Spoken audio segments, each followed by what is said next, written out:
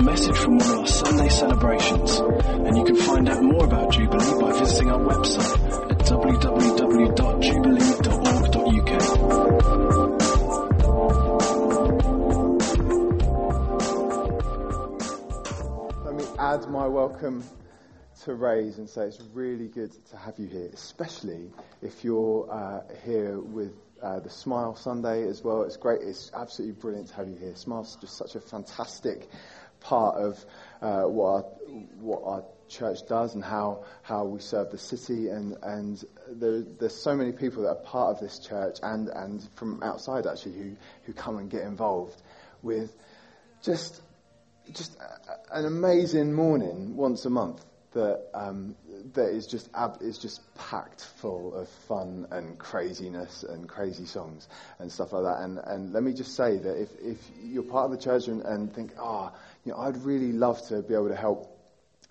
young people with some additional needs, then we'd love to talk to you about that. So please see Sarah later or myself, and we'd love to point you in that direction.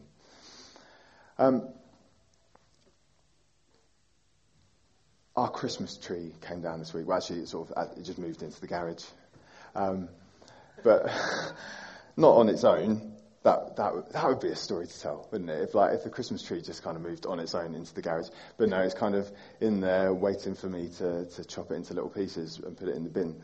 But this Christmas we went to a fantastic Anglican church on Christmas Day. Walked through the village. And when we got there, we had the usual beautiful carols telling the story, telling the Christmas story, and some of the congregation kind of brought along a few of their presents to kind of share and talk about, and that kind of highlighted the whole community of the church there, and it also reminded my daughters actually that they hadn't had a chance to open any presents yet that morning.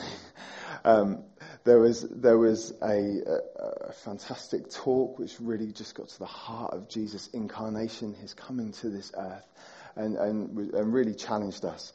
And then there were the prayers. And do you remember the prayers, Jen?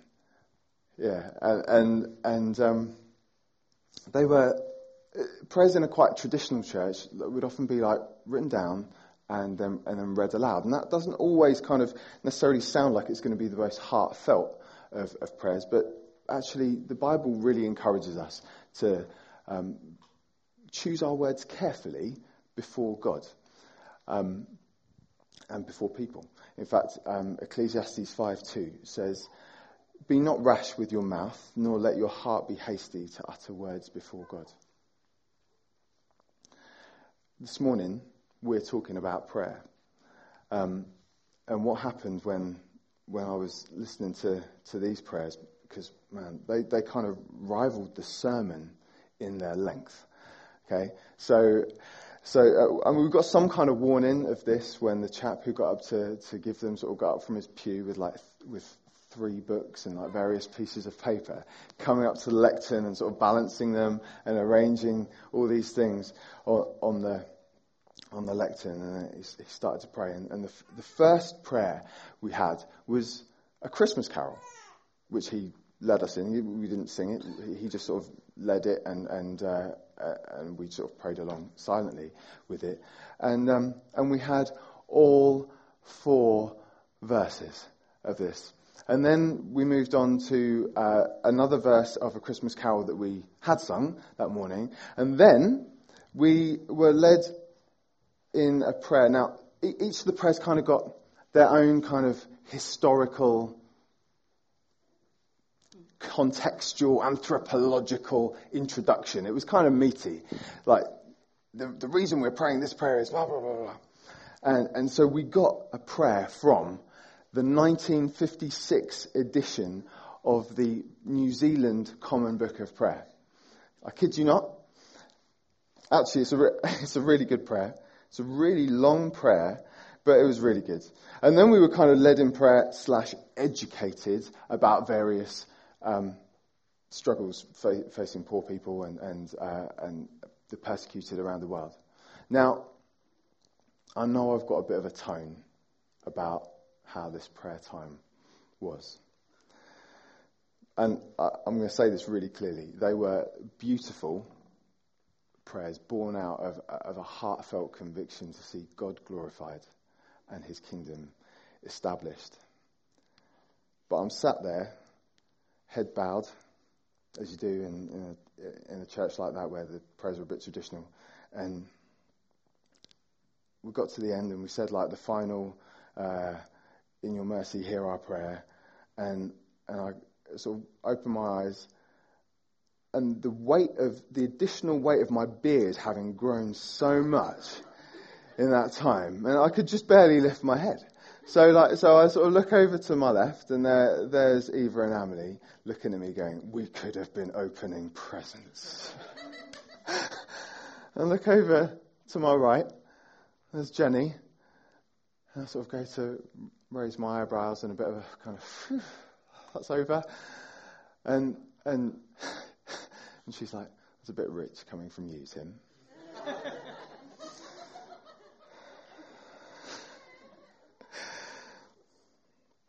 So, yeah, I'll admit my prayers can be a bit long. So much so that, like, when me and Jenny are praying together, she kind of reminds me / pleads with me, please don't make it a long one, Tim. And another way that it was like looking in the mirror was just that I was just a little bit jealous that I've never referenced the 1956 New Zealand Book of Common Prayer either. So and I won't do that this morning. But if you ever hear me do that, you know that. Just come up and talk to me, because it's probably born out of jealousy and not out of wanting to see God glorified. So come up and challenge me on it if you ever hear me do that. I guess whilst I'm confessing. Yeah, whilst I'm confessing, it's probably worth telling you that in the odd prayer meeting, probably in a few prayer meetings actually, there's people praying, and I probably am spending a fair bit of time. I hope I'm not the only one. I really hope I'm not the only one that does this. Really. That I spend some time like composing kind of an amazing prayer.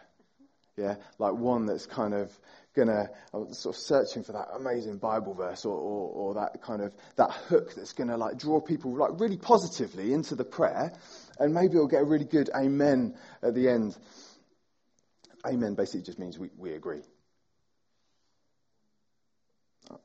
There isn't any problem with preparing. Okay, there's no problem with getting your words right.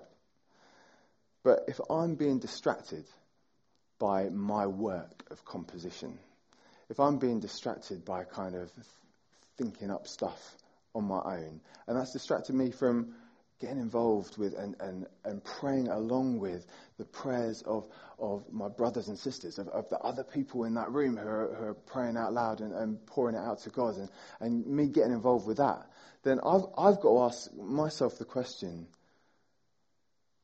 am I worried about God getting a bigger amen or me? So Jesus talks about this when he teaches people to pray, and he does this in Matthew 6, and so we're going to take this from Matthew 6. If you've got a Bible, you can turn to it. Matthew 6 verses 5 to 13. The big numbers are the chapters. 5 to 13, they're the verses. Matthew is written by a chap called Matthew about Jesus. Written ages ago, so these are ancient writings, okay? And it's helpful that as we come to God's word, actually we just ask him to help us understand it. So that's what I'm going to do right now. Lord, we love your words. We love what's written about you and that it's inspired by you. But these words are written a long time ago to a people that were very different. And I want to ask that you'd help us to understand it and help my words to communicate what your heart is for us in prayer. Amen. Amen. So, in verse 5, Jesus says, "And when you pray, Don't be like the hypocrites, for they love to pray standing in the synagogues. That's kind of like a Jewish temple. And on the street corners, and to be seen by others. Truly, I tell you, they've received their reward in full already. So hypocrite comes from a Greek word for actor. And today we kind of think of hypocrisy as perhaps having some kind of intentional malice in the word, but its origins aren't really as strong as that. Jesus is just talking about people putting on a show. So the bar's actually a lot lower. He's not talking about don't be evil in your prayers. He's just talking about, look, just don't put on a show. Don't put on don't act it out.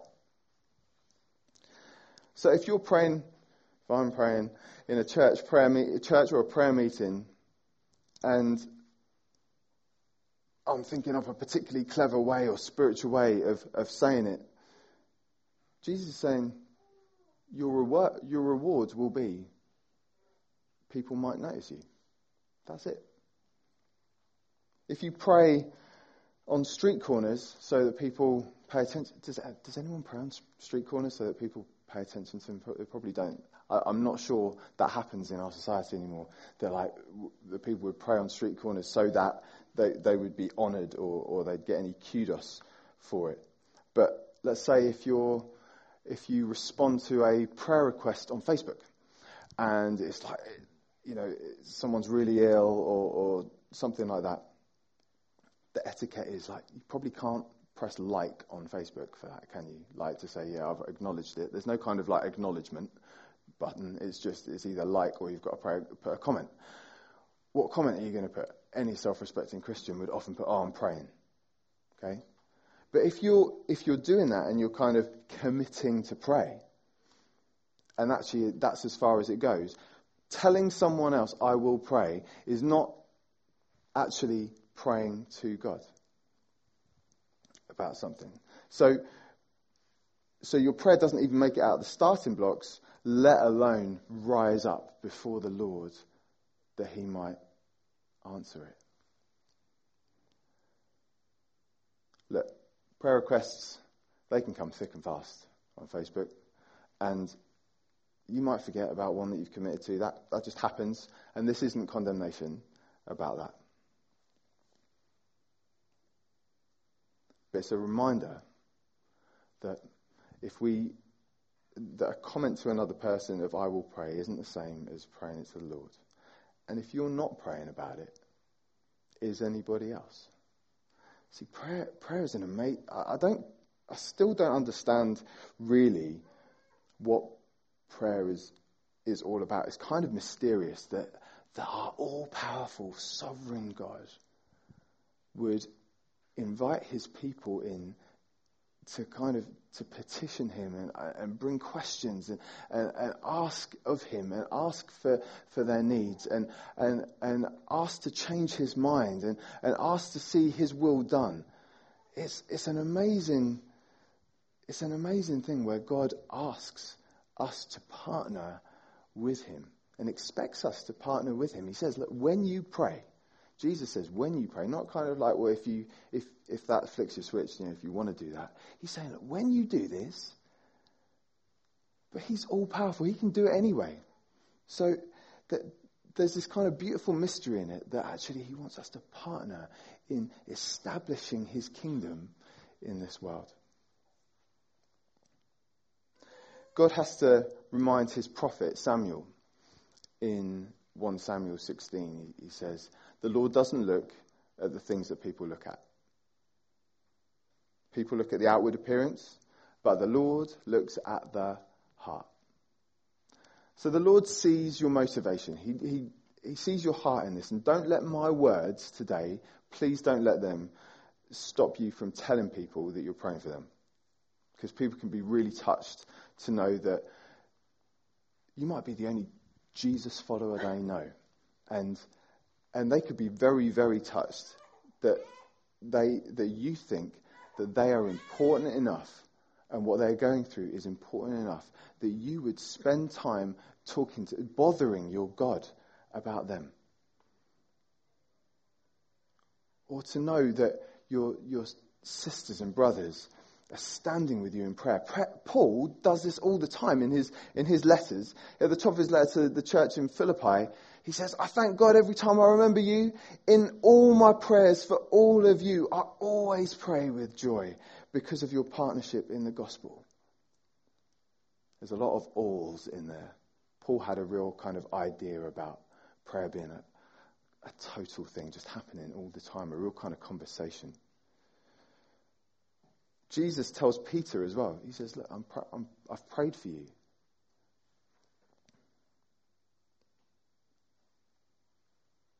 This kind of carrying people in prayer to God's throne room, that he might pour out his answer on them, is encouragement.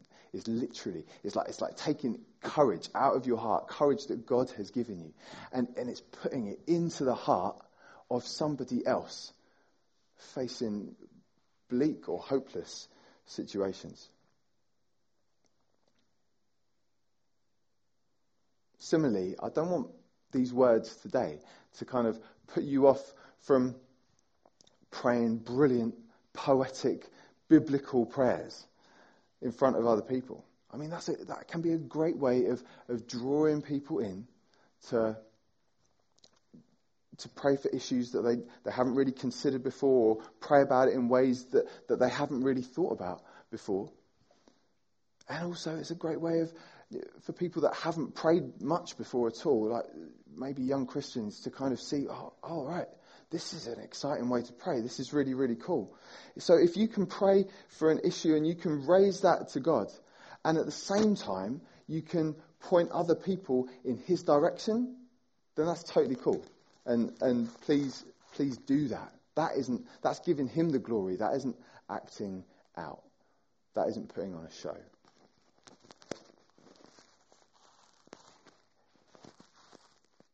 So, Jesus has said, don't be like the hypocrites. And then we move on to verse 6. He says, but when you pray, go into your room, close the door, and pray to your Father who's unseen. Then your Father who sees what is done in secret will reward you. So Jesus is telling us here, actually, look, prayer mainly a private activity. If God is your audience and no one else, it's difficult to kind of put on a show, really. So go into your room just means find a place in private. Okay? During his public ministry, Jesus didn't have a house, so he didn't have his own room. Luke 5 says that he often withdrew to lonely places without his phone and prayed. Actually, maybe that's not quite right. Oh yeah, it doesn't say without his phone. But you get the picture. In Mark 1:35, very early in the morning, while it was still dark, Jesus got up, left the house, and went off to a solitary place where he prayed. We heard earlier, this is the day that the Lord has made. Jesus was just taking the first part of the day, the first portion of the day, and giving it to his Father. Just like we would in our giving, and giving kind of the first part over to him rather than the leftovers, Jesus was giving the first part of his day. That kind of perhaps sets the whole tone for the rest of the day. So getting into a kind of rhythm and habit are an important part of praying. So let me ask you a question that you can sort of answer to yourself honestly. Where is your room? Where do you withdraw to? Where do you pray?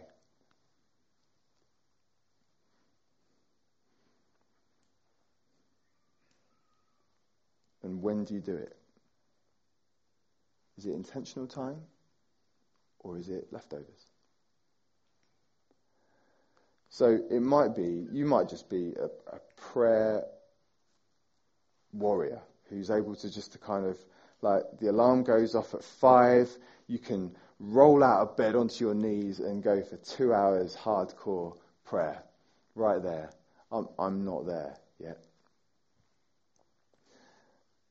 I've had some kind of commendable intentions at times to kind of feel like I'm going into like a 12-round prayer battle with God, kind of like almost puffing myself up, thinking God's not going to know what's hitting once I'm through with praying with him like this.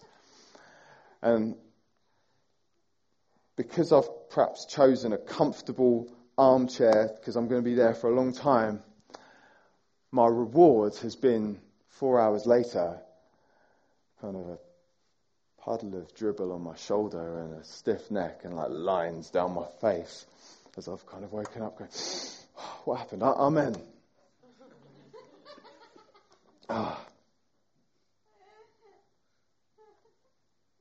So maybe walking might suit you better. Maybe it's walking back from taking the kids to school or taking a walk during your lunch break.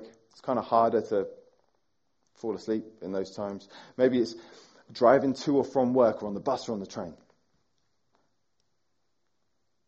I do wonder if Jesus had been speaking directly to our culture where people commute daily, long distances individually.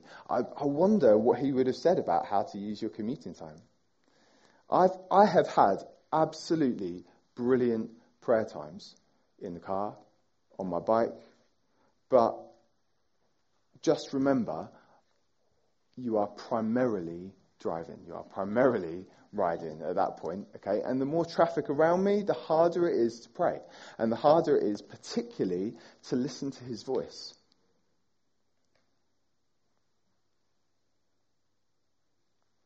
But find your place.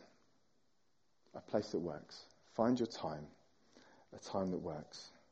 And look, if you're going for leftovers right now, yeah, going for 5 minutes is better than that. Going for an intentional 5 minutes is better than leftovers. All this, my talk about 2 hours, please don't let that condemn you.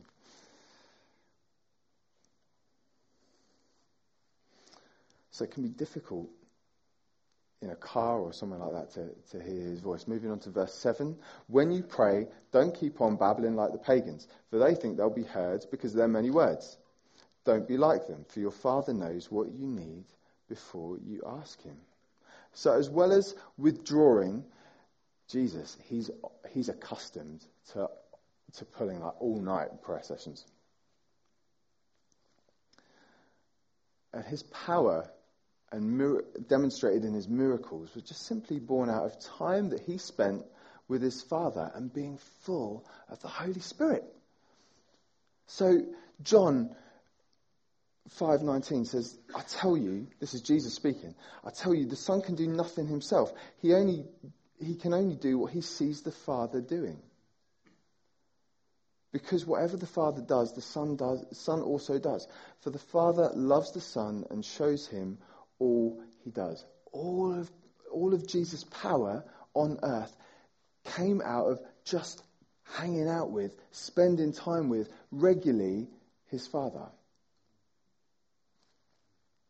Being open to the Holy Spirit, empowering him. Let me be really clear. Jesus was a man on earth, okay? He was highly favoured, but he was a man. And everything that he did, it was the Father showed him. It was the Holy Spirit empowered him. So he spends loads of time praying and long times praying, which equals a big total. But what we've just read is that he said, well, don't keep on saying very much. Don't keep on babbling. And certainly most of the prayers that are recorded in the Gospels are also quite short. So, he's saying you're not going to win God's attention by the clever and long titles that you give him. So it's like an equation. If there's a long total in prayer, but actually a short time of it is spent with speaking, then what's the blank? Listening is a really important part of praying. God knows you very, very well. He wants you to know him in the same way. So give him time to speak, particularly in your private times of praying. Now, it wasn't just the pagans or the Gentiles, as the Bible calls them, the kind of the non-Jewish people that used a lot of words. Right? So the Jewish prayer that was around, there was a Jewish prayer that was kind of known as standing. You heard him say, don't pray as the hypocrites do. They love to pray standing in the synagogues. Well, actually, there's a prayer that is done while standing. It's called the Amida, and it would have been around, or certainly a version of this would have been around in Jesus' time, because the similarities between the Amida and the prayer that Jesus taught us to pray are massive. It's a fantastic prayer, and it's prayed in Hebrew still in many synagogues today. So, and Hebrew is kind of used as, like, if you're Jewish, that's the language that you use to speak to God, particularly with this prayer. And it's a very, very long prayer.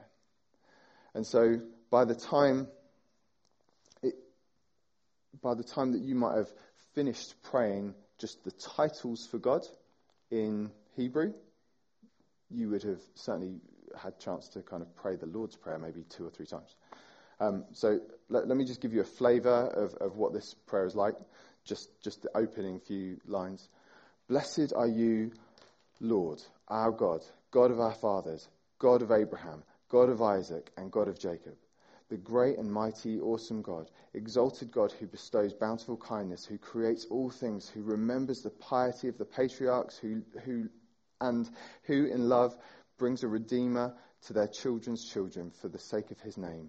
O King, you are a helper, a saviour, and a shield. Blessed are you, Lord, shield of Abraham. That's just kind of like half of the opening lines, half of the kind of titles for God. And Jesus goes on to kind of summarize when his disciples ask him, how should we pray? Because it doesn't look like you're one of these people that stands in a synagogue doing this for show. We see you withdrawing all the time. How do we pray like that? And Jesus kind of gives this model, this beautiful model of how to pray. And he takes all this kind of, the shield of Abraham, the God of Isaac, blah, blah, blah, blah, blah, and summarizes it as our Father.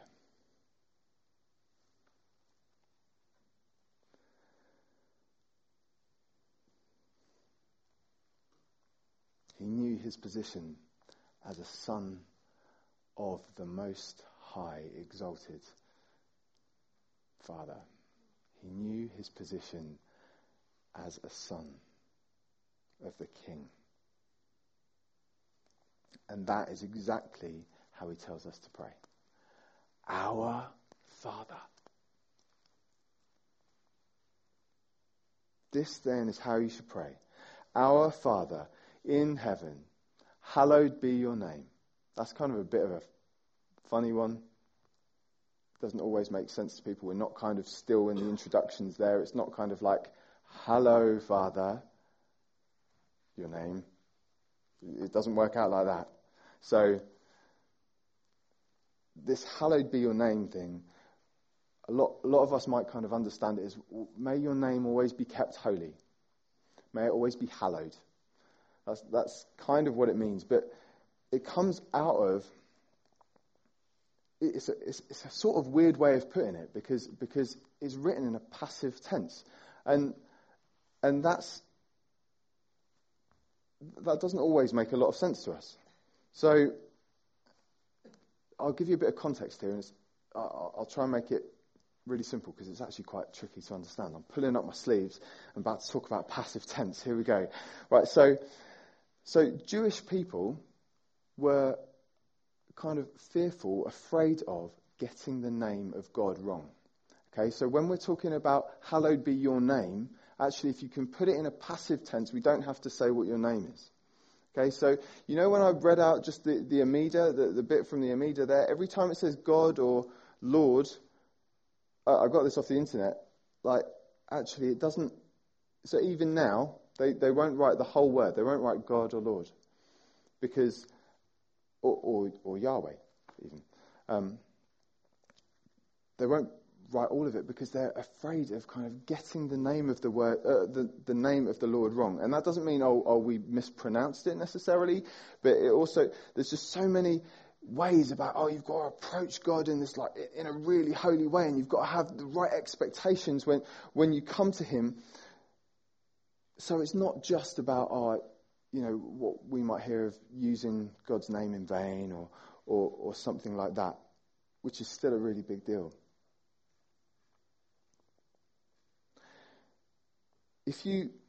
So that culture kind of permeated into the language that Jewish people were using, and so this is how Jesus kind of showed it to them, that he was a man in Israel. But if we were to switch that from a passive tense and into an active, more of an active scenario, it might sound more like, Lord God, may you please demonstrate your holiness. May you show this world your holiness. May you show us in answer to this prayer how holy and all-powerful you are. So it's more than just praying, please would no one say anything bad about God's name or use it the wrong way. It's almost like more of a challenge. It's almost more of a challenge to say to the prayer, are you going to bring a prayer that is big enough and bold enough that the Almighty, that the sovereign creator and sustainer of this universe, reigning in holiness and splendor and glory, who loves you and is also your daddy? Are you going to bring something big enough that he needs to hear it? Are you going to bring it big enough that only he can answer it? Are you going to bring something bold from your position as a child of his that only he can answer? Because, Lord, would you please demonstrate your holiness? Hosea, a prophet, he says, he gives us God's words like this. He says, I'll betroth you to me in righteousness and justice. Big deals when you're holy. And in the love and mercy of the Father. Jesus goes on to pray, let your kingdom come. Let your ways be established here on earth. Let your will be done. Not my will. Let your will be done. Give us today our daily bread. Now this is a model for prayer. Okay, so this is kind of just, Lord, would you please give us what we need? Insert your need here. Give us today our daily bread. And forgive us our sins or debts or trespasses, whatever your Bible says. Again, it's a model for prayer. So just insert your sin here. Say sorry for it there. Repent of it here. Lord, I'm sorry for doing X. I turn around from it. I don't want to do that anymore. I want to follow your ways. This is a model for prayer. As we have also forgiven our debtors, or those who have sinned against us. And lead us not into temptation, but deliver us from the evil one. Jesus knew all about temptation and being delivered from evil, because at the very beginning of his public ministry, just after the Spirit of God descended on him, the Holy Spirit led him into the desert where he fasted for 40 days. So fasting is going without food for the reasons of, for a spiritual reason, to know God more. And so Jesus did it for 40 days. Now, fasts don't have to be for 40 days. They don't have to be for 21 days. They don't have to be for 3 days. They can be for a day. They can be for a meal. But Jesus goes on to talk about fasting, straight off the back of prayer. And he says, when you fast, don't look somber as the hypocrites do. You kind of get he's kind of going in the same idea here, the same structure. They often disfigure their faces to show other people that they're fasting. You can imagine that show, can't you? Kind of like, you'd hear every pang of hunger coming from that. It'd be rumbling in their bellies, and they'd be like, I'm so hungry because I'm fasting today. Yes, I am fasting. Do you know? Truly, I tell you, they've received their reward in full. Just like the hypocrites, those who put on the show when they pray. Jesus says, but when you fast, basically make yourself look good. Put oil on your head. I don't think many of us do that anymore. I did that once for like dressing up like a really greasy Italian once. Hey, but don't really. You don't have to put oil on your head anymore. But just make yourself look good. Wash your face so it won't be obvious to other people that you're fasting, but only to your Father who is unseen, and your Father who sees what's done in secret will reward you. So that's the beginning. So let's take the beginning of that phrase. When you fast. It's kind of challenging, isn't it? Because I think it isn't, if you ever get around to it, if it wouldn't be too much trouble, could you find the time to fast? Jesus is saying, when you fast. And I suppose in our culture, in a church culture particularly, it's not something that we hear very much of. So it's kind of, like he says, look, when you give like this. When you pray like this. And none of us are kind of saying, well, actually, those are optional things that we should maybe just take or leave as we want to. But when it comes to fasting, unless everyone, because Jesus did basically say, you can do it, so do it and shut up about it. Yeah. So you might all be doing it, and I don't know. But and if you are, then feel free to kind of work on going to sleep or something right now.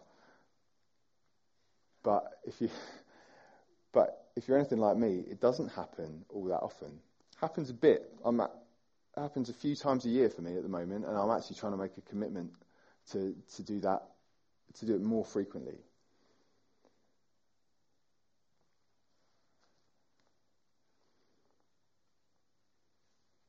But loads of people fast in the Bible. Jesus did it for 40 days. Moses did it for 40 days. Daniel kind of he abstained from certain kinds of foods and sweet foods and stuff for 21 days. And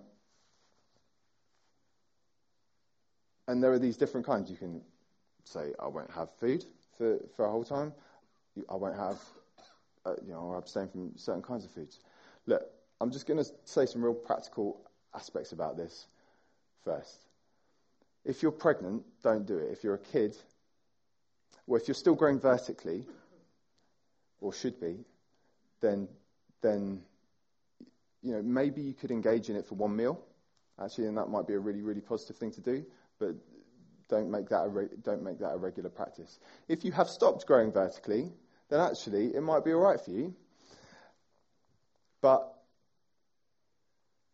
if you've got particular medical conditions that actually you still want to get involved and do this and fast, but actually it might be a good idea for you to speak to your doctor about and just get some medical supervision or advice around it.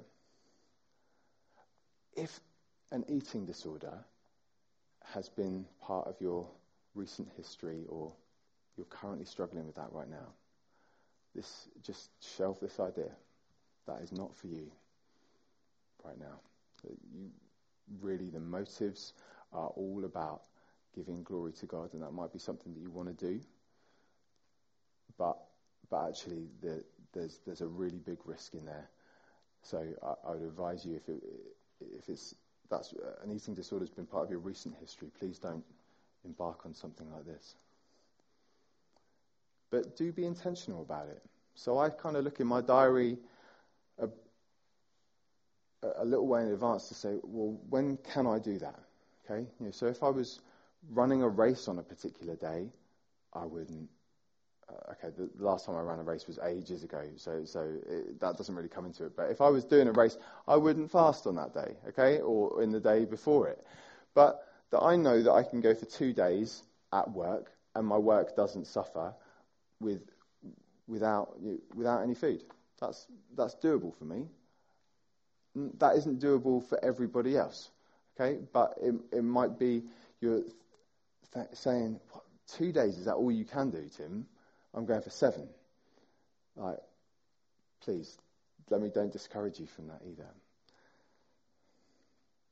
If it's we haven't got time to go into all the ins and outs of fasting now, but if you'd like to know more about it, please come and talk to me about it afterwards, because I'd love to share that with you, and we'll put some sort of practical details about it up on our website as well, because what the week of prayer and fasting that we're approaching, starting a week on Monday, it'd be a really good time to kind of get involved and as well as praying corporately together and praying individually, actually saying, Lord, I want to fast during some of these times. I want to be hungry for you, because what happens when you fast is that the hunger that you can kind of feel reminds you, about God. So the reason I'm doing this, my hunger starts to serve my relationship with God as a reminder. Now, I don't know if some of you might not need this as much as me, but I feel like I'm very, very firmly planted in the here and now. And I just deal with kind of stuff that's in front of me in that moment. Some of that's just to do with my job and how I'm going to work it out, and some of it's just to do with the kind of person I am. And it feels like I need a constant reminder from God to say, hey, Tim, you're going to pray about that? You're going to pray about this? You're going to pray about this thing that you're going through, or that your friend's going through? And actually, when I get hungry, it just keeps reminding me to go, thank you, Lord. Oh, Lord, I want to ask you about this. And it just becomes a way more constant kind of prayer, a way more constant kind of conversation with my Father. It kind of amplifies what I'm praying. Lord, I'm hungry. My desperation for food is equaling my desperation to see you act. It's kind of like your body joins in with what your spirit is saying.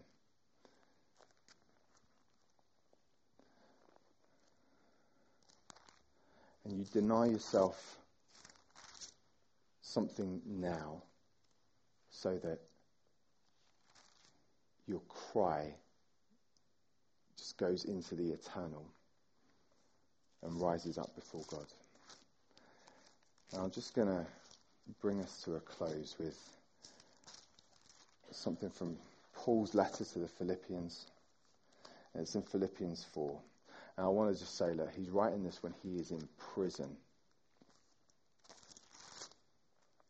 Rejoice in the Lord always. I'll say it again, because I need to hear it myself again. Rejoice. Let your gentleness be evident to all. The Lord is near. But I kind of need reminding about that, so that's why I fast. Do not be anxious about anything. I'm going to say that bit again. Do not be anxious about anything. But in everything, by prayer and petition with thanksgiving, present your requests to God. And the peace of God, which transcends all understanding, will guard your hearts and your minds in Christ Jesus. So, Paul's got this wonderful challenge for us. Don't be anxious about anything, but in everything pray. In everything pray. Just keep that conversation going. If you don't know what to pray, Jesus taught us how to do it. Our Father, who art in heaven, hallowed be thy name. Your kingdom come. Your will be done on earth as it is in heaven. Give us today what we need and forgive us what we've done wrong as we forgive those who've sinned against us. And lead us not into temptation, but deliver us from evil. For yours is the kingdom and the power and the glory forever and ever. Amen. Amen. We're going to finish there.